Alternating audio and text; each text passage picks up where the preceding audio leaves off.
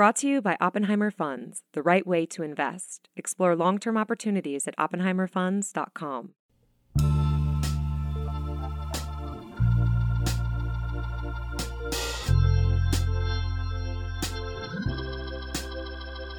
Hey, this is John Heilemann, and I am Will Leitch. And we're here with the groundbreaking, mold-shattering, expectations-defying, gravity-flaunting... Brain melting, yeah. Do you flaunt something, or do you... I don't know. Anyway, I don't think it's flaunting, right? Maybe it is flaunting. Gravity flaunting, that makes sense. Anyway, it's a podcast. It's called Culture Caucus from Bloomberg Politics, and Will and I come here and talk to you about the intersection of politics with everything cultural, entertainment, sports, technology, music, movies, anything. Just, pretty much all the stuff that you really care about in your life that's not politics. It's not straightforward politics. Right, exactly right. So we're here, we're back for the first time ever. We're experimenting with a new form. And it's a sad form, at least for me personally, because I am sitting in a studio in New York City. And unlike usual, where Will would be here right next to me, I could touch him and gaze longingly into his eyes. He's not here. He's at home in Athens, Georgia. Will, how are you feeling about that? Well, I'm split. Emotionally, I'm there with you, but physically, I have to say I'm relieved. It's a little easier to talk to you. No offense, without all the touching. Okay, yeah, that's fair enough. I am basically a walking HR violation. It's true.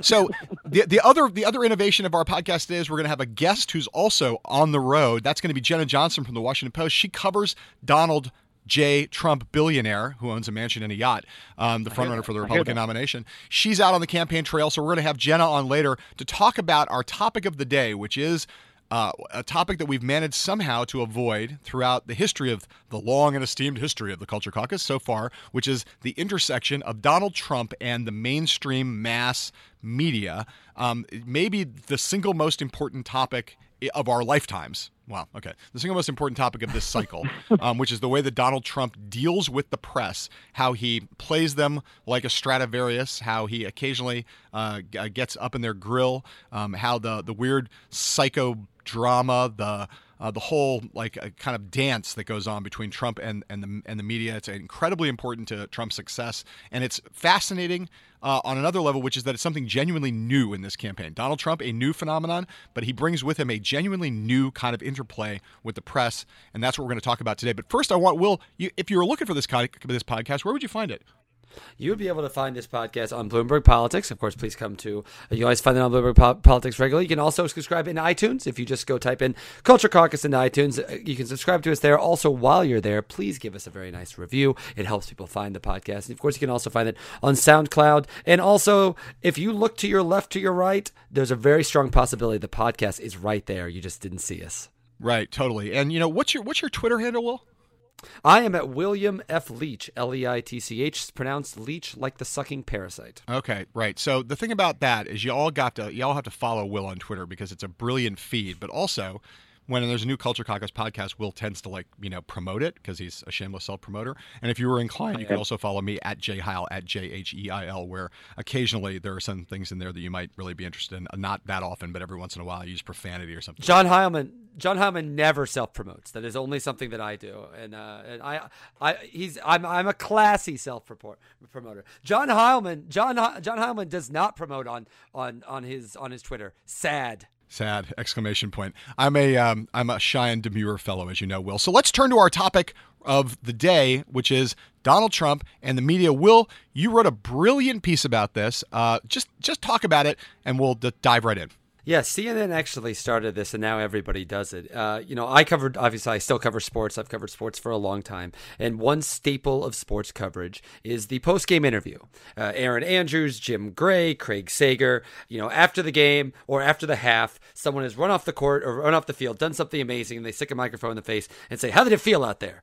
And what's happened with Trump, and we've all watched lots of debates throughout the years, and this is something that's only happened with Trump, is after the debate is over. Remember, these debates are highly negotiated, highly discussed, much haggled over, big media events that we're buzzing. Height of the podiums, what the temperature is going to be in the hall, exactly who gets to speak for how long, will there be cheering, will there not be cheering, all that stuff negotiated to a fare thee well. Yes, and like a buzzer if you go too long, and I get to respond? He said my name, and all that back and forth. So then, and to the point that now media organizations are actually, one of the first things they do is tweet out how long everybody spoke. Like, it's really that level of obsession. But then after these debates, then they'll go and just talk. They'll like, now, we have a post-game interview with Donald Trump, and he will just talk essentially unimpeded for the first debate. I think it was 4 minutes. Then it was 8 minutes. I think the last one was almost 10.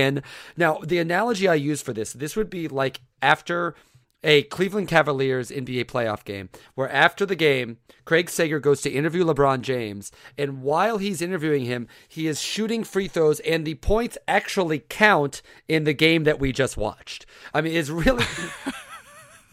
I'm glad you mentioned that, Will. Right? I'm glad you mentioned that because it was the most brilliant thing in that piece of yours. I thought it was kind of incredible because you're basically saying here are the candidates who are complaining about, like, when the time count comes out that, Jeb Bush, God rest his soul, Jeb Bush would say, well, I only got 6 minutes and 47 seconds and Rand Paul got 7 minutes and 15 seconds, and everyone's counting by the second. But no one takes into account the fact that Donald is getting an extra 8 minutes to be on national television, unimpeded, uninterrupted, just free time up there, and only really for him. Yeah, and no, yeah, exactly. No, there's no candidate saying now Donald or whatever Ted Cruz strategy or Marco Rubio strategy during that time is completely thrown out the window. And it's really kind of an amazing thing. Also, what's interesting too, the questions actually take the tone of a real post game interview. Like, this is not like a sit down with Gary Smith or some serious great sports writer. And not to say that Jake Tapper's not a very good interviewer or that Chris Cuomo doesn't do well, but that's not the way these interviews are set up. They're set up like how'd you feel out there? Who looked good out there? They're set up exactly like sports interviews. So they're not actually difficult questions for him at all. They're basically, I think everybody did great tonight. I did real well. He'll stick in a little Marco line just for fun. But like, they're these simple, very easy questions that are just, here you go. Here you go, Donald. Here's the mic. Have 8 more minutes. It's really kind of an amazing thing to watch. Well, I'd say something even further about it, just to extend the metaphor. The reality is that in a post-game interview, especially courtside or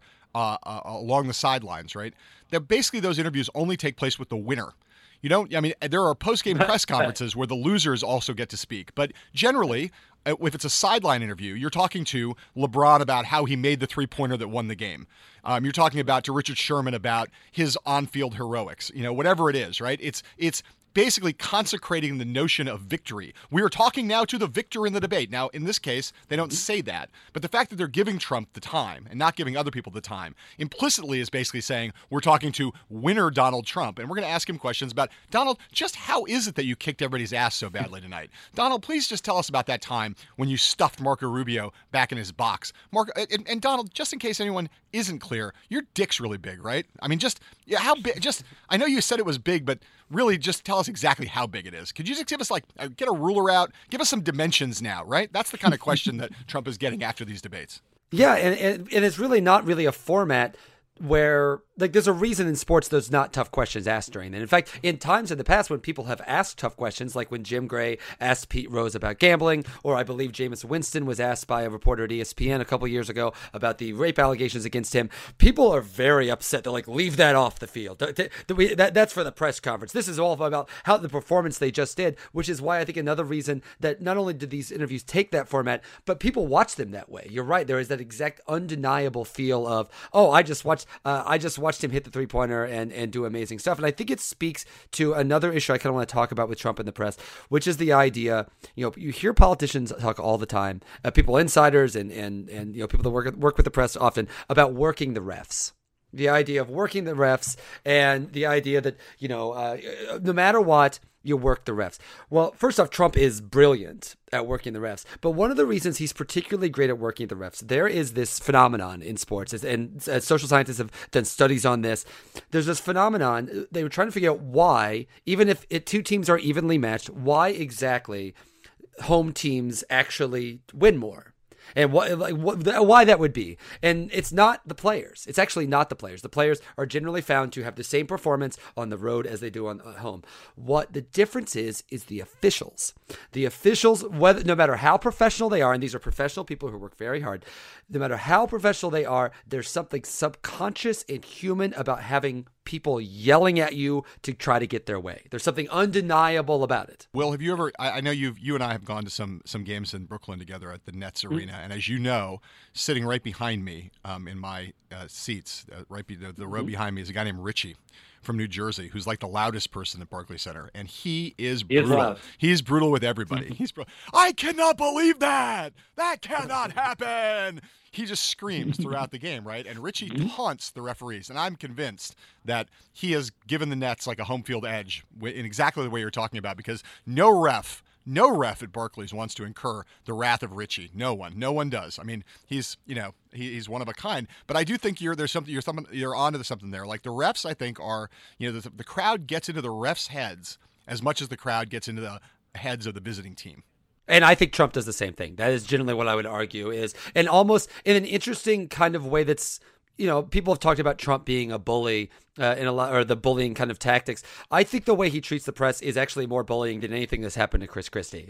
Is probably the best way to put it, because he's a classic bully. Because not just does he berate you, but also, listen, this is happening. I have not actually yet been called out by Donald Trump, but you have, and most people. I feel like I'm actually being a bad journalist that I haven't been called out by him yet. But there has to be an undeniable moment that when he calls you out, it's got to be a little bit of a thrill, like a small, tiny notion that, like, even if it's something mean, it's undeniable. This guy, we talked about on the Today Show, Matt Lauer, who I think he does. They'll be doing a segment about the election that has not, that they're mentioning Trump, but they'll be just doing a segment where they're not planning on having him as a guest, and then he'll call in just randomly because he's a participant in all of this as well, and then everyone gets very excited.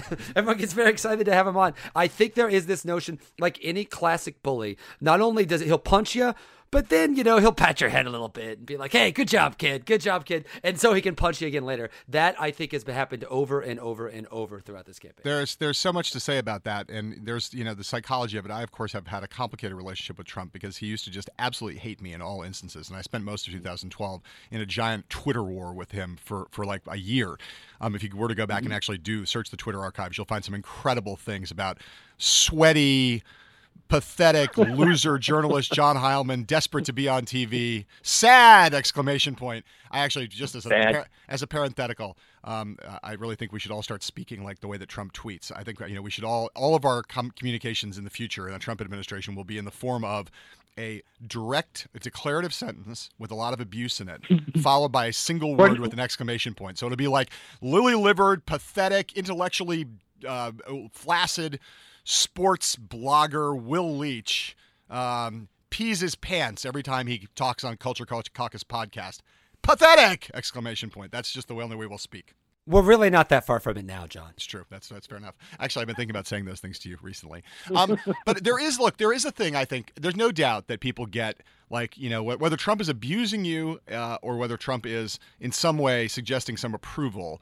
Like there's always a certain kind of psychic exchange going on between a reporter and a candidate. And reporters are, no matter how hard bitten they are and how grizzled, there's still the moment when the candidate calls on you, or the moment where you get the big interview or whatever, where there's a little bit of a frisson of something. And it's different what that frisson is depending on who the candidate is. Some candidates are decidedly more tedious, and some are more boring, and some are about to be the next president of the United States, and some are Donald Trump. And the possibility, given how volatile Trump is, that at any moment he'll turn on you and start to berate you or start to attack you or make that sad pout face that he does sometimes, where he kind of purses his lips and the whole face just sort of sags, and his cheeks get red. You see that and you go, wow, I did that. Look at that face, man. That's like that's not a normal thing. Nobody makes that face, but I just did that on Donald Trump's face. It's exciting, but if he starts to scowl, you can get a little nervous. There's a lot of different reactions to dealing with Trump. And as I say, partly because of the thing you're talking about, which is that he complies with, has no comportment with any of the standard rules that govern the exchanges of candidates and reporters, right? Because he is shameless. like, and utterly unconstrained. He doesn't feel, he has no problem. Like most candidates at some level are afraid to piss off the people who cover them. They're just, the old ink by the barrel thing, right? You don't want to get into a fight with the people who cover you. And so if you are going to criticize them or chastise them, you do it in a very respectful way. You do it in an implicit way. You don't just come out and say, you're a fucking idiot, right? And Trump effectively does that all the time to reporters who cover him. And again, I'll say one last thing about this, which is to go back to your debate thing. I think it's, one of the things that our business has been somewhat hip to, somewhat clued in about, but not as fully as they should be, is the extent to which this is all a game for Trump, right? When it comes to how he deals with the press, this working the ref thing that you said, right? Because you think about, Trump, he's in a debate where everybody gangs up on him and where he feels as though, or at least says he feels as though the questions were terribly unfair and all the questions were directed at him and the questions were designed to get people in a fight with him. And then he's doing the sideline interview with the person who was the moderator of the debate. And one or the other, he goes one or the other way. One way is, even though he will later be complaining about how unfairly that person treated them in the debate, he's all chummy with them in the sideline interview. It's like, hey, Jake, good to see you. And by the way, again, another aside, I would really like to see Jake Tapper in the suit of Craig. What's his name? Craig, the sports guy.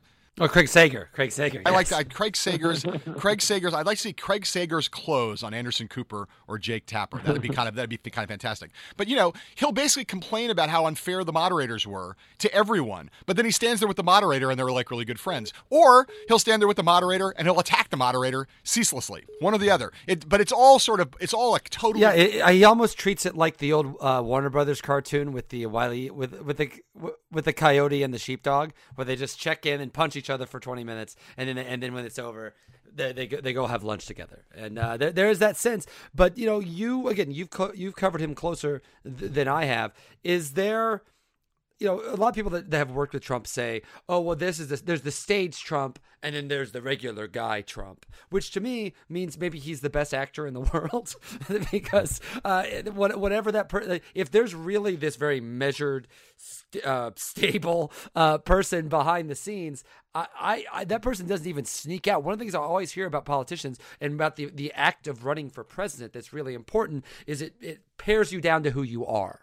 And it makes you, whoever you are deep down, even if you don't know it, that comes out in a presidential campaign. I'm not sure that's happened to Trump. All right, so Will, let's just take a quick break here so we can get our esteemed guest on the line, Jenna Johnson from the Washington Post. She is out there in campaign land somewhere. We're going to take a pause, take a breath, compose ourselves, because we're going to be in the company of genius, a great reporter, a great person, a lovely lady, Jenna Johnson. We're going to bring her on. So everybody just pause, and we'll be right back.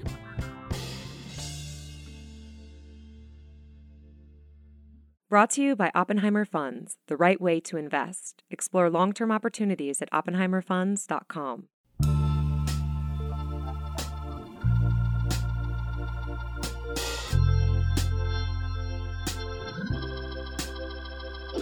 And we are back with the Culture Caucus podcast from BloombergPolitics.com. I'm John Heilemann. And I am Will Leitch still. And I believe we're about to be joined. We're about to turn this thing into a troika here. I think that we have on the line our guest for today, Jenna Johnson from the Washington Post. Jenna, are you on the line? I sure am. Hey, it's John Heilemann here along with Will Leitch. Hello. Hello, Ms. Jenna. Hey, guys. You probably heard the end of this discussion, Jenna. We were just talking about this podcast that we're doing here at Culture Caucus is about the way that Donald Trump relates to the press, and we're really not wanting to have a boring, tedious Poynter Institute discussion here, which is why we got you in, because I know personally that you are a fun person and a great psychoanalyst of Donald Trump and a great observer, as well as a participant in this weird relationship that he's established with the press. So I want to ask you, just to start, right? When did you first meet Trump? What's the first event of his that you covered? You know what? I started covering him last September, and I think one of the very first events that I went to with him was at the Oklahoma State Fair, and there was this big amphitheater near the fairgrounds where he did this rally. And I remember kind of being in the wrong place, and there was a line of people waiting to get in, and thinking, well, this isn't that many people. Maybe his summer bubble has burst. And then I realized I was in the wrong place, and I came around the bandshell, and there were thousands and thousands of people assembled waiting to hear him speak. And this was a day where he had a live bald eagle on the stage. He had, celebrities from television were there. He made all sorts of interesting comments, and it really was just that setting and that day and that crowd. It really was an introduction into just what these rallies are like and what he's like as a candidate. Right. That is. I mean, again, I think for a lot of reporters who got thrown on the Trump beat, you suddenly arrive. You're like, wow, this is not like any other candidate I've ever covered before in my life. Will and I were just talking about this strange about the fact that Trump basically deals with reporters in a direct way, deals with them in a way that like no other candidate ever does, right? Because most candidates are ultimately kind of afraid of us and the damage we can do to them. And so even when they're mad at us, they more or less try to restrain themselves. They are constrained by probity, by fear of consequence, and by decorum, and in some cases shame. Trump is not constrained by any of those things. And so give me a sense of your how he is related to you. Have experiences where he's been mad at you? What does it feel like when he turns on you or when he turns to you? Like just kind of give us a sense of like what the psychology is of how you relate to him in a semi-personal, although of course professional way. Yeah, well, I mean, this is a guy with two very extreme. When you first start covering him and you do a story that he likes, he will, get a big black Sharpie marker and autograph your article and have it sent to you, telling you what an amazing, great reporter you are and that you get it. Early on in covering him, I had written a story about his super fans, these people who had never been involved with politics before, but were traveling from rally to rally to see him. And I actually got invited backstage at one of his rallies after that story ran so that he could personally thank me for what an amazing story it was. And his kindness can almost be uncomfortable, especially for a reporter who's used to having, politicians not compliment you on anything that you do, even when you do a story that they like. The flip side of that is that when you do something that he really doesn't like, he'll call out reporters, sometimes from the rally stage. He'll point to people who are sitting back in the press area, or he'll go on Twitter and name people, kind of directing all of his followers to just make their feed hell for a few days. Personally, I haven't seen the blowback that a lot of other reporters have, but he definitely plays this good cop, bad cop. You get me. Oh my gosh, I'm so disappointed in you. You let me down. And a lot of reporters, we just don't really know what to do with this. It's an interesting situation to be in. And quite honestly, when I'm in it, I often just don't know how to react and often try to play down how good my article was or deflect that attention because it's kind of uncomfortable. It's just so overwhelming. Yes, it must be incredibly strange. I mean, I will say that I was at a Trump press conference. I'm not sure if you were there. The one that he did in Charleston or North Charleston, South Carolina, right after that one South Carolina debate. It was the event where he. It was the morning that George W. Bush was coming down to campaign for Jeb Bush, and I was. Right, I missed that one. Yeah. I sat there, and he did this thing with me that just totally freaked me out. Where he not only called on me 4 times in the course of the press conference, but kept mentioning my name while answering other people's questions. So he would say things like, you'd be surprised at how many big figures in the establishment, you have called me up and said privately to me that they support me. You'd be surprised. Heilemann wouldn't believe it. I'm like, stop talking about me.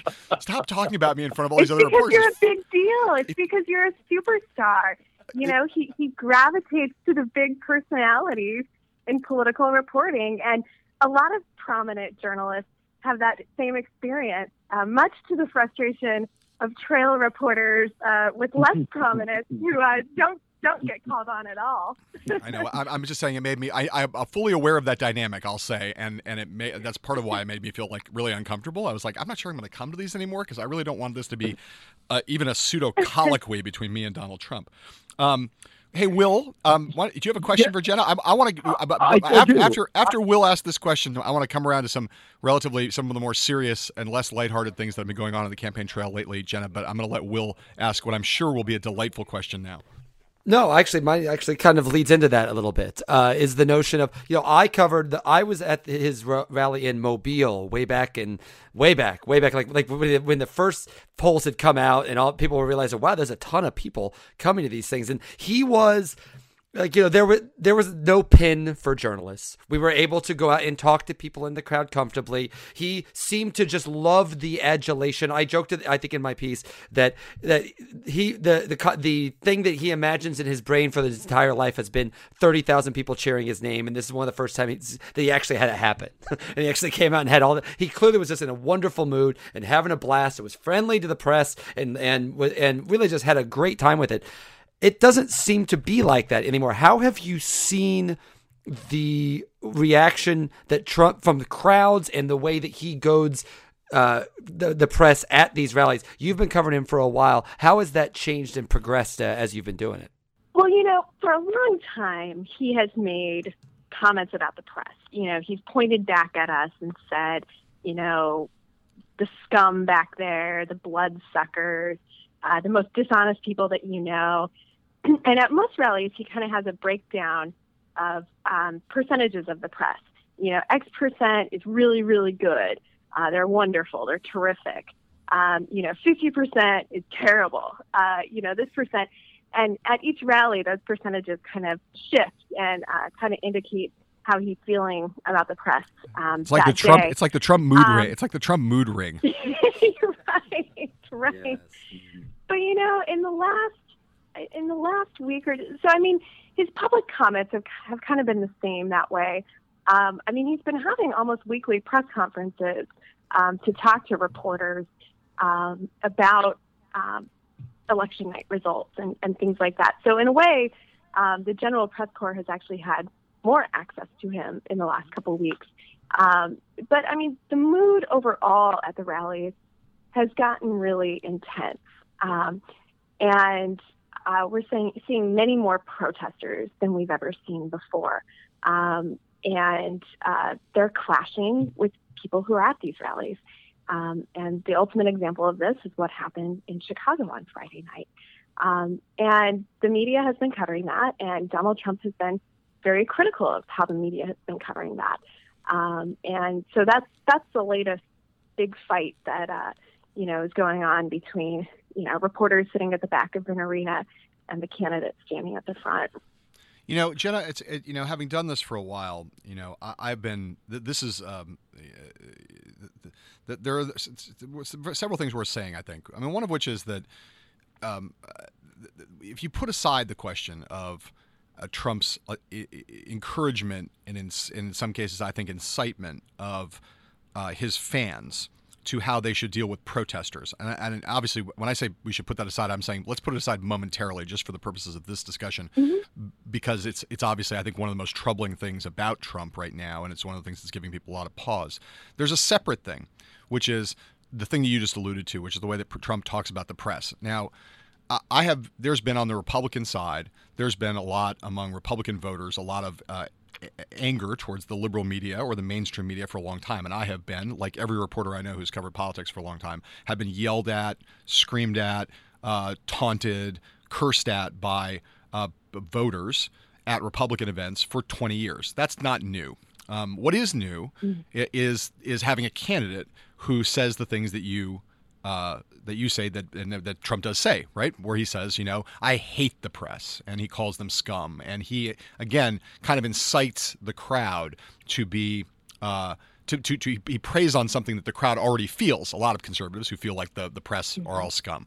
So that's, I think, a new thing, and again, I'm much more concerned with the safety of protesters than I am with the safety of the press, because although various complaints about it being penned up at Trump events, the truth is that I think the press is generally pretty safe and the Secret Service is there, and I'm not that worried about reporters, although it is the case that, at least in one instance, a Time magazine photographer got put in a chokehold and thrown on the ground recently.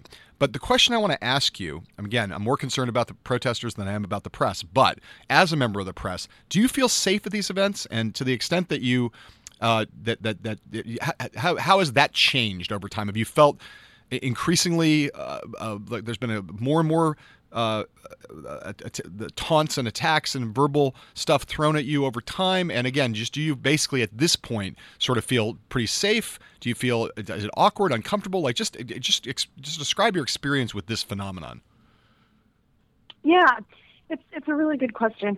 For me personally, I've been to dozens and dozens of these rallies over the past few months, and I feel safe.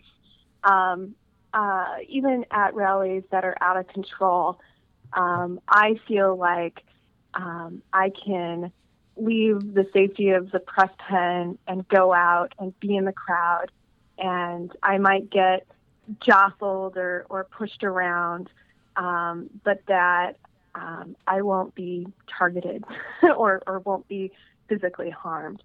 In Chicago, we did have one of the reporters who's part of our group, Sopan Deb from CBS, was arrested while he was doing his job.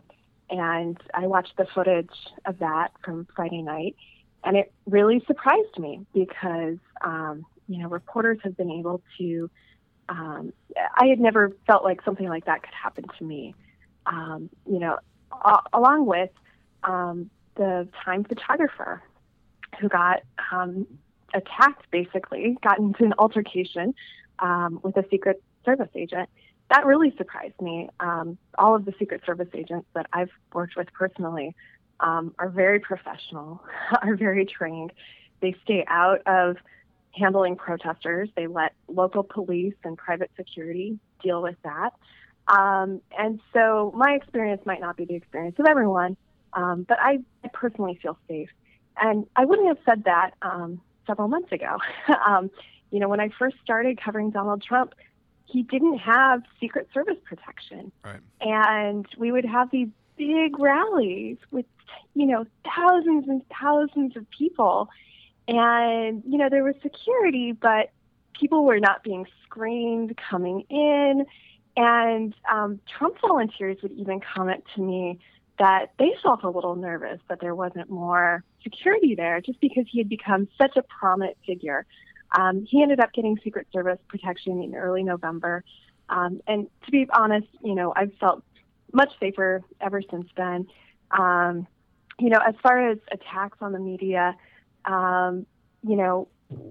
just like your experience over many, many years, it's here at a rally, someone might walk past the press tent and,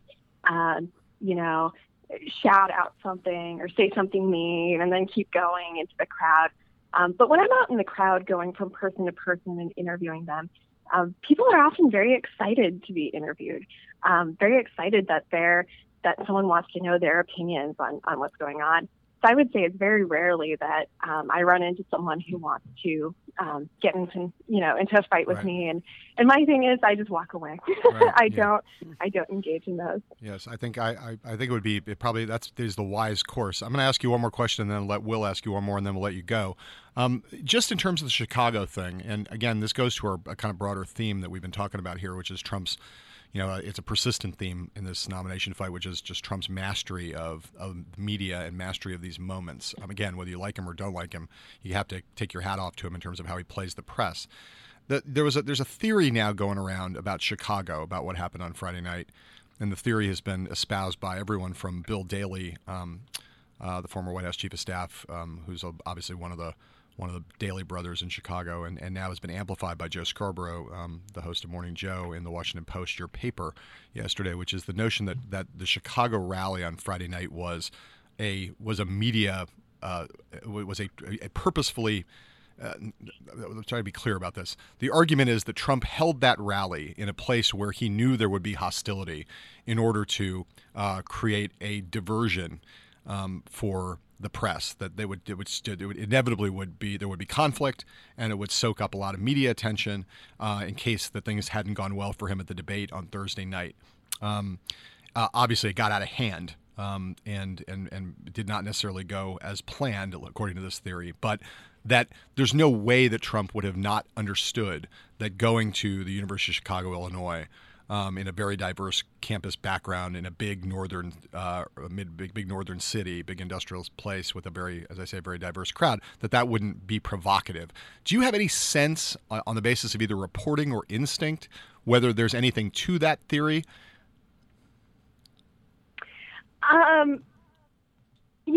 I haven't seen or heard anything that proves that theory. But I would say this isn't the first time that Donald Trump has held a rally in a place where Republicans usually don't hold rallies.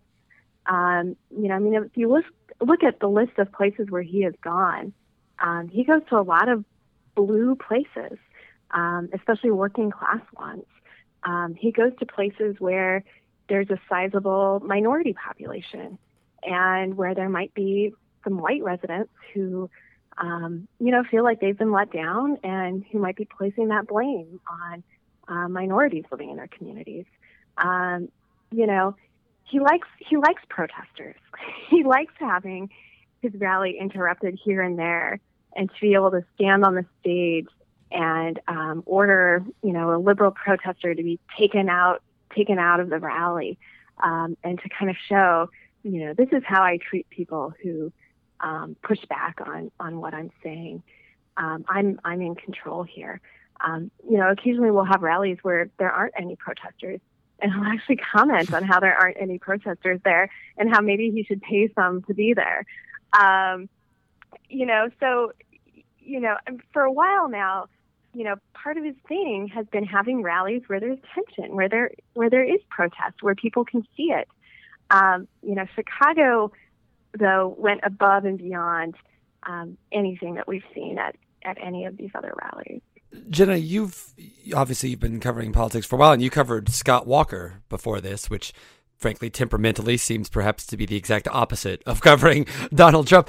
Is this more fun? Like, I mean, as a reporter and as professionally exciting, because one of the things I find fascinating about watching people cover Trump is there's this notion of, he's such a fascinating character, and yet there's almost this danger and this ominous to him, but there's an excitement. Like, do you find him more like professionally entertaining and fulfilling person to cover, more or less or the same as perhaps people you've covered in the past? Yeah, I mean, we're journalists. We want to be covering the biggest story of the day. We go crazy when a candidate gives the same speech over and over and over and over and over again, and our only job is finding, the tiny inconsistencies or the one new sentence that we can do a headline on. Covering Trump is unlike anything. It's unpredictable. He sparked a movement that involves, all of these people across the country, all of whom have their own stories.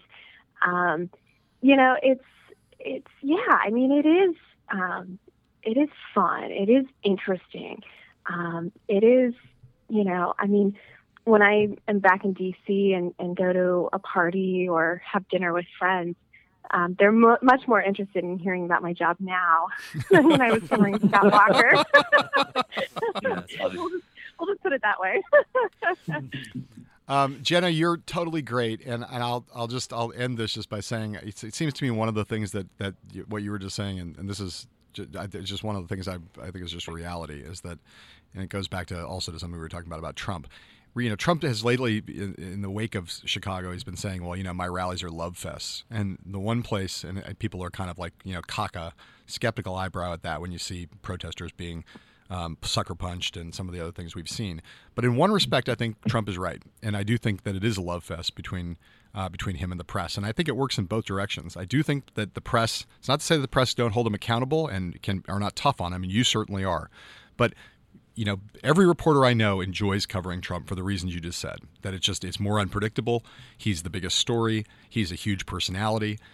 It's just fascinating in a political universe where a lot of things are gray. He is Technicolor. And so that is more fun to cover. And I think on the other side, for all of Trump's inveighing against the press and all the times in which he says they're scum and he says they're horrible, he loves the press. I mean, just loves them. And not only because they're doing his bidding in a lot of cases, and he feels as though they're an instrument to be manipulated, but also I just think he really likes reporters, deep down. And so it's like one of the most fraudulent aspects of Trump's campaign is his attacks on people in the press, because that he's an obsessive consumer of media. He's an obsessive student of media. He knows who all these reporters are. He knows the stuff they've written. He knows what they've said about them on TV. He's like a sponge for the press. And as I say, he's got, I think he delights in some ways. Even when he's trashing them, he sort of delights in them and he wants their approval. So there's a love fest quality to this whole thing, which some may find quite disturbing, but I think is a fundamental truth of what's been going on from the very beginning with Trump.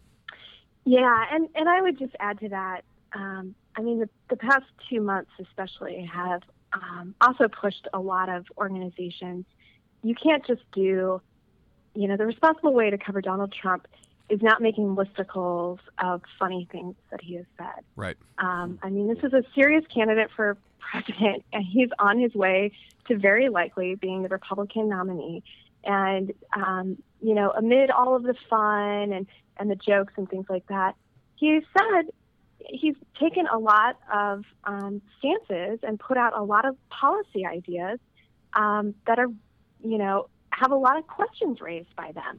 And, part of what the press needs to be doing is really digging into what those are and continuing to try to get in questions at press conferences and things like that.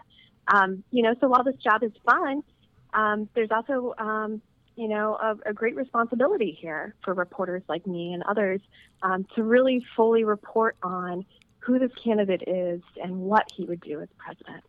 It is a great responsibility. And Jenna, I can say, having been an avid follower of your work, that you have met it admirably so far. And to anybody who happens to be listening to this podcast, all three of you, please make sure. Okay, the producers are yelling at me now. There's more than three. Too kind. Everybody, You're way too kind. Anybody who wants to follow the doings of Donald Trump on the campaign trail, there is literally no one better to follow than Jenna Johnson of the Washington Post. Jenna, thank you for being with us here on Culture Caucus. And Will, you know what? We're running out of time. So much genius packed into one episode is bursting out of the seams. Yeah, and that's the thing. God, I could just keep talking to you for hours, days, Will. We should do a marathon Culture Caucus at some point where we just see how long we can keep talking. The producers here are having coronaries right now as I say that, but I think we should experiment with the long-form podcast model. See if we could talk for like 6 hours straight about like anything that happens to pop into our heads. That sounds fun. I'm okay with it, but I bet they're not. Hey, so Will Leitch, this podcast, Culture Caucus, where can someone find this podcast if they were looking for it? The best way, there are many ways to find it. You can find it, of course, on Bloomberg Politics. You can also find it on iTunes if you search Culture Caucus. And while you're on iTunes, please give us a nice review. It makes it easier for people to find the podcast. You can also find and subscribe to us on SoundCloud. So come to all of those places. We are there for all of you. We are back on regular schedule now. We had a delay. We are back. You are going to be so sick of us. And by sick of us, I mean begging for more. Yeah, you know what? And if I'm right, and I don't want to tease anybody too much, but I believe it's possible that there may be, after this, a new Culture Caucus podcast even sooner than people would have ever been normally led to believe. I don't want to get anybody's hopes up, and I don't want to set any dates because God knows the whole thing could just implode. But we have big plans for getting another one of these podcasts up after this one very, very soon.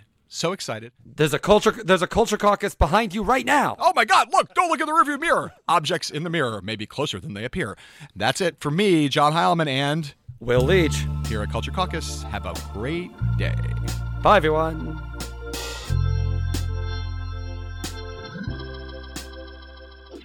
Brought to you by Oppenheimer Funds, the right way to invest. Explore long-term opportunities at oppenheimerfunds.com.